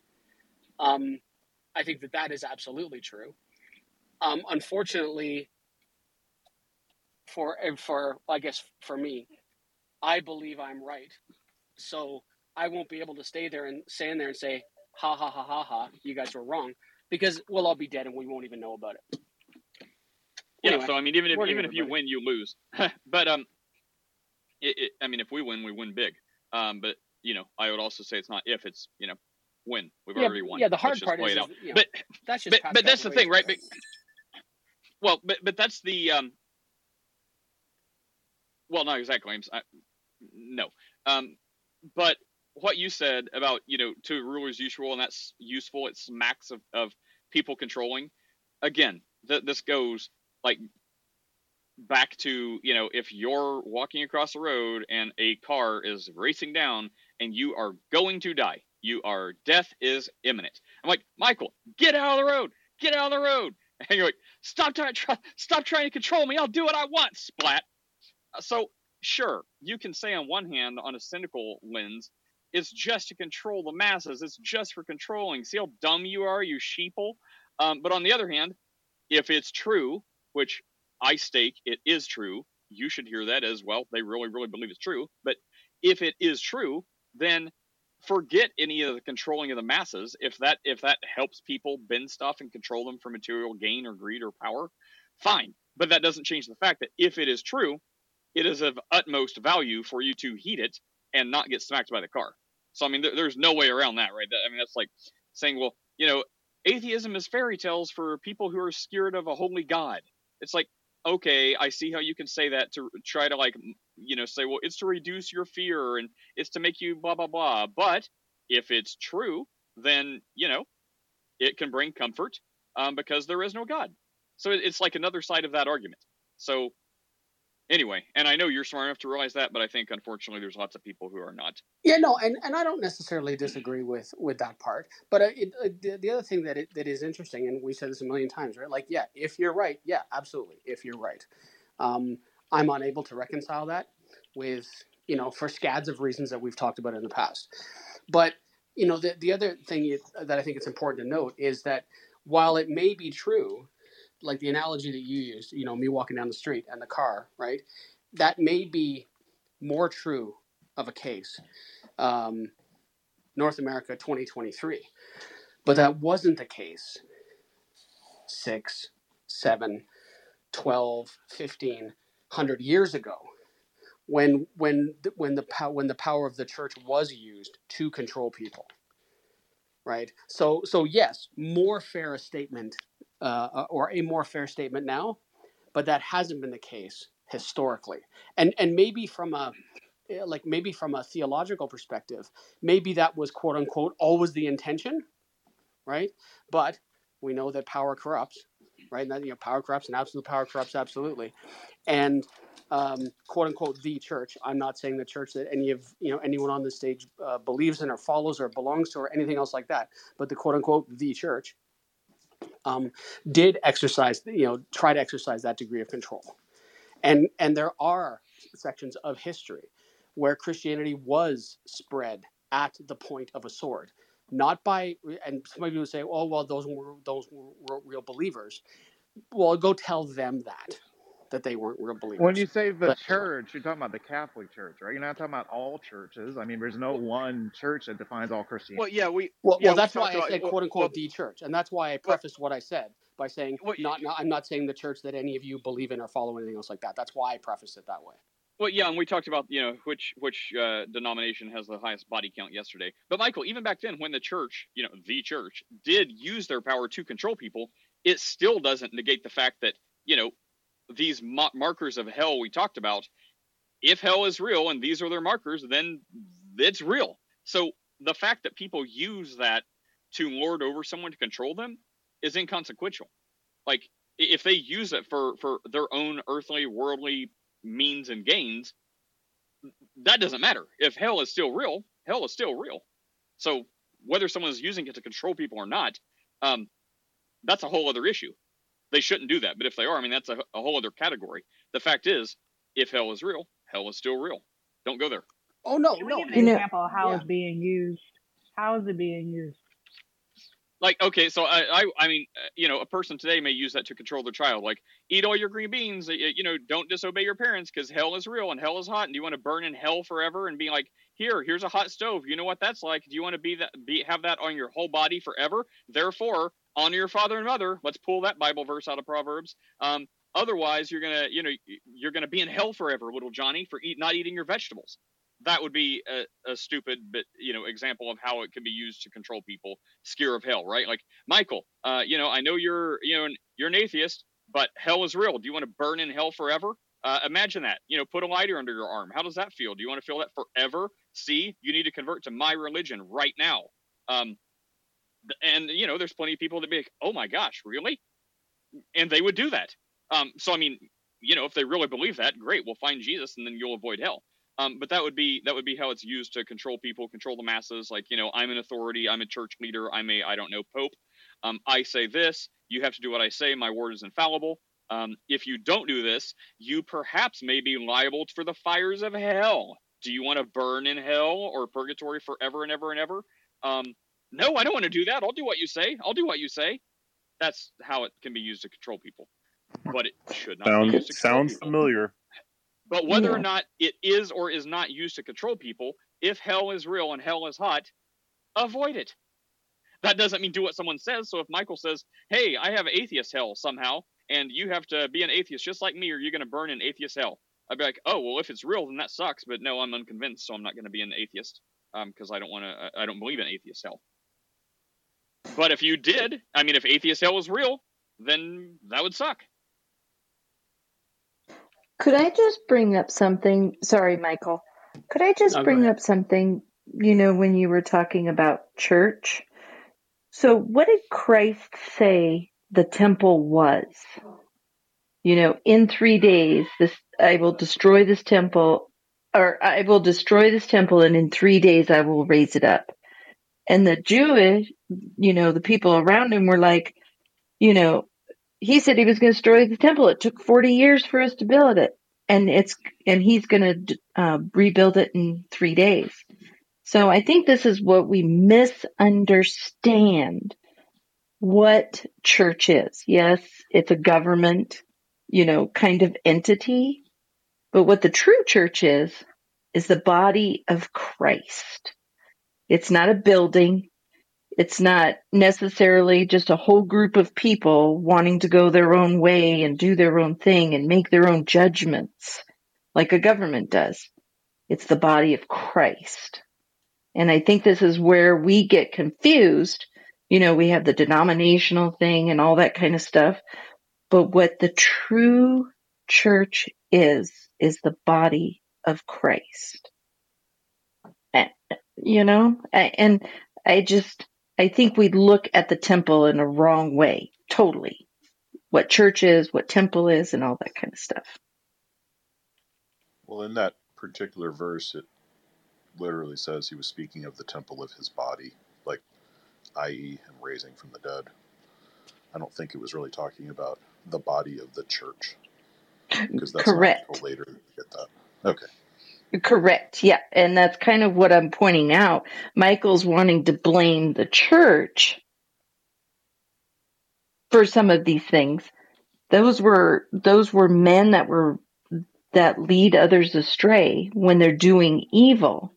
But the true church is the body of Christ. Those that do good and do the will of him who, was sent, who sent him. That's the true body of Christ. Yeah, so therein lies church. the fallacy. Yeah, therein lies the fallacy I mentioned, right? Oh, because a real believer wouldn't have done that, right? And it took what was the count? 3 minutes for someone to come up with that. So Michael, are you a real atheist? Well, yeah, it depends on how you want to define that term. Do you speak for all atheists? No, I only ever speak for myself. Then you're not a real atheist. Okay, do you understand the problem with what you just said? I mean, you're blaming a few people and you're calling it the church. No, I was very, very specific in what I said. In no way, shape, or form at any time did I blanket everyone. Okay, And then everybody that's listening to this now can go back and so listen to the replay that can, I can, donate can will post. would you You are trying to erect a gigantic would straw. you like to It's not going to work. rephrase your statement and say people within the church, evil No, people within the church did evil things? no, I would not like to rephrase what I said because I was clear in Then you're what not a I said. real atheist. Is And there anyone else? that's where I Is there stand my anyone flag. else that thought I was Plant Wait, my wrong no on flag. one, no You're one not a is real able to. atheist. Oh my God, where is the mute all button? People, we could take turns. No, I can't hear So any of you when can we everyone's get a talking real over each other. atheist on stage, please? Is there anyone on the stage or listening to this? Raise your hand and come up. If you think I made the statement that was all encompassing of everyone, I was very, very clear. Can you say it again? Sure. Okay. The statement that I made was the church. And what I said was, I said, I'm not saying everyone, and I'm certain, and I believe almost verbatim what I said was, and I'm certainly not saying everybody here who probably wouldn't identify with that church or want to be a member of that church. I was very, very clear. You're going to have a really hard time erecting a straw man against me because I listen to what I say very carefully. Like, which church are we talking about, Michael?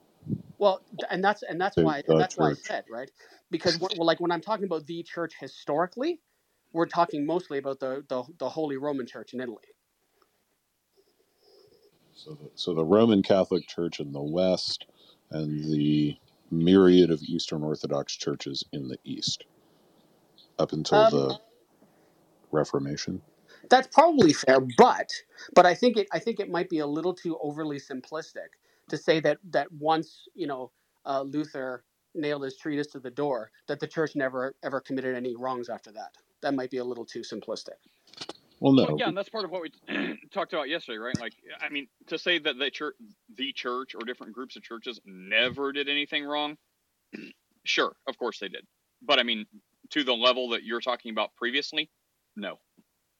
What level was I talking about previously? Well, the same one I would talk about, like, I don't know, millions. Right. So we were talking about body count yesterday, Michael. So like the Roman Catholic Church and the Eastern Orthodox Church is responsible for murders in the millions.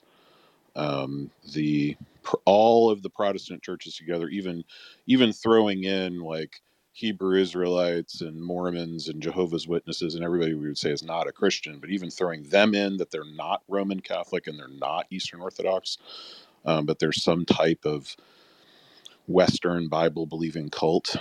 Even throwing all those in, it doesn't even rise into the 10,000s. Can we give the tally of the atheists? What I would say, hundreds of millions. What I would say is that, Chris, while I think I largely agree with you, I'm not sure how you'd ever quantify that. I'm not saying you're wrong. I'm saying that would be very difficult to quantify. Why does it need to be quantified? Like, what are we measuring and for what purpose? I'll concede the point. It's less. Who cares?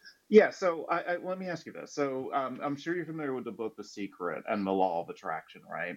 Yeah, it's like that's toilet paper material, but okay. yeah. But so in terms of the idea of the law of attraction, it's supposed to be basically if you think positively, it will incline those things to more likely happen, right?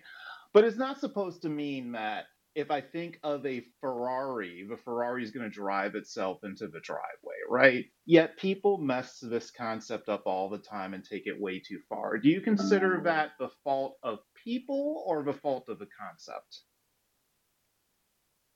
I'm not sure it's mutually exclusive.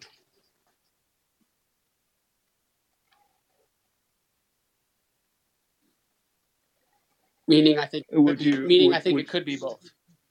Okay, but would you agree that people will interpret things based on what their motivations are and will take things too far and further than the concept was designed to take it? Sometimes, but again, not all the time. I think you're trying to be a little bit too all encompassing. I agree with you partially. Yeah, I mean, so I don't know how if someone takes from Jesus' teachings, like let's go commit genocide or let's enslave 40 million people and beat them to death. I don't know how people can say they really got that idea from Jesus. They more so decided that they wanted to have power and found the closest mechanism they could that they thought would give them power. And guess what? If it wasn't the Bible, then they would have just found something else, and that would have created for justification. So I don't know why we blame the ideas when it's the heart of the person that is driving the outcomes. Well, no, unfortunately, it was the heart of the person that wrote the words down, right? And I understand you're not going to agree with me because you think the Bible is the inspired word of God. God is made up. The Bible was written by men, Okay, right? so let's Okay, but let's maybe take a different tack, CEO. Like, so we have Karl Marx and his Communist Manifesto, which inspired all kinds of communist revolutions all over the world, which then spun out of control and murdered hundreds of millions of people. He was an atheist and said that religion was the opiate of the masses. All of these countries that experienced communist revolutions were officially atheist. Would you say that you, as an atheist, and the other atheists that you know, are responsible for, say, the murder of 40 million Ukrainians in Stalin's purges, or the murder of 100 million Chinese under Mao? Are you guys, as atheists, responsible for those deaths because of something that Karl Marx wrote? Well, no, of course not, Chris. But in the same Oh, way, but we're not going to apply the same thing to the scripture that you just no, applied to Karl Marx. So it's double no, standard. Okay, no. guys, hang on. Let's I mean, if you go want to ahead. keep it going, fine. But I'm going to have to run. But I'll just say this last thing, and then you can tell me if someone wants to keep this going. But okay, look, worst case scenario, yeah, the church, overwhelmingly the Catholic Church, but still the Christian Church, people, the powers that be, the powers that give orders or whatever, have done terrible, terrible things using Christianity. It's very, very hard, to Michael's point, when he said, well, it's the people that wrote the words down. The words people wrote down were things like, Jesus says, go tell people your message, and if they don't want to convert, if they don't want to hear it, shake the dust from their feet, from your feet, and leave them alone. Go tell someone else. That's what he says. Nonetheless, people have turned passages like that into, well, we must murder you and torture you to save your soul. Don't do that. That's direct direct confliction with shake the dust from your feet and leave them alone. Anyway, so you have a couple things. One, the people ordering and participating in these mass atrocities. They are absolutely servants of Jesus Christ. They truly believe he is their Lord and Savior. They are redeemed, and they are saved, and they are misguided, and they are tuning out the Holy Spirit just enough to not follow their conviction, to not murder people, but not so much as to be a reprobate and never saved. So they are like the worst example of someone who could call themselves a true believer in Christ, and they may be in heaven. So that's one example. The other one is someone who is in the position of power, maybe like the Borgia Pope, for example. He's not the only case. They are an atheist.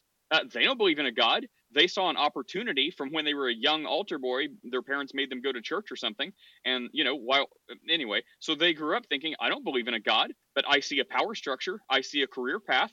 So they're an atheist leading the Catholic Church, very high up, or any other denomination, persecuting people for God, quote, for God. So they have no moral qualms about using religion for control and power and murder, because they don't even believe in a God. Then there would be people who say they're Christians, and at one time they were professing Christian, but they are clearly not, because their actions betray them. By the fruits of the Spirit, you'll know them. So there are Christians that really believe they are actually doing God's work while they're doing direct things God says don't do. So that's kind of the run of the mill. As for everyone's heart individually, only God knows. But you can be sure throughout history, it repeats itself. There is a very fair mix of all of those things. People who are Christians and are very close to the line because they're doing bad crap, but not so close as to not be a true Christian. There are Christians who believe they're Christians, but they're really not, doing atrocities in the name of God. And then there are complete atheists doing things in the name of Christianity as a high position in the church, for whatever reason other than believing in a God, because they don't. Is that fair to say? Does anyone want to keep this going? Because I'm going to have to run.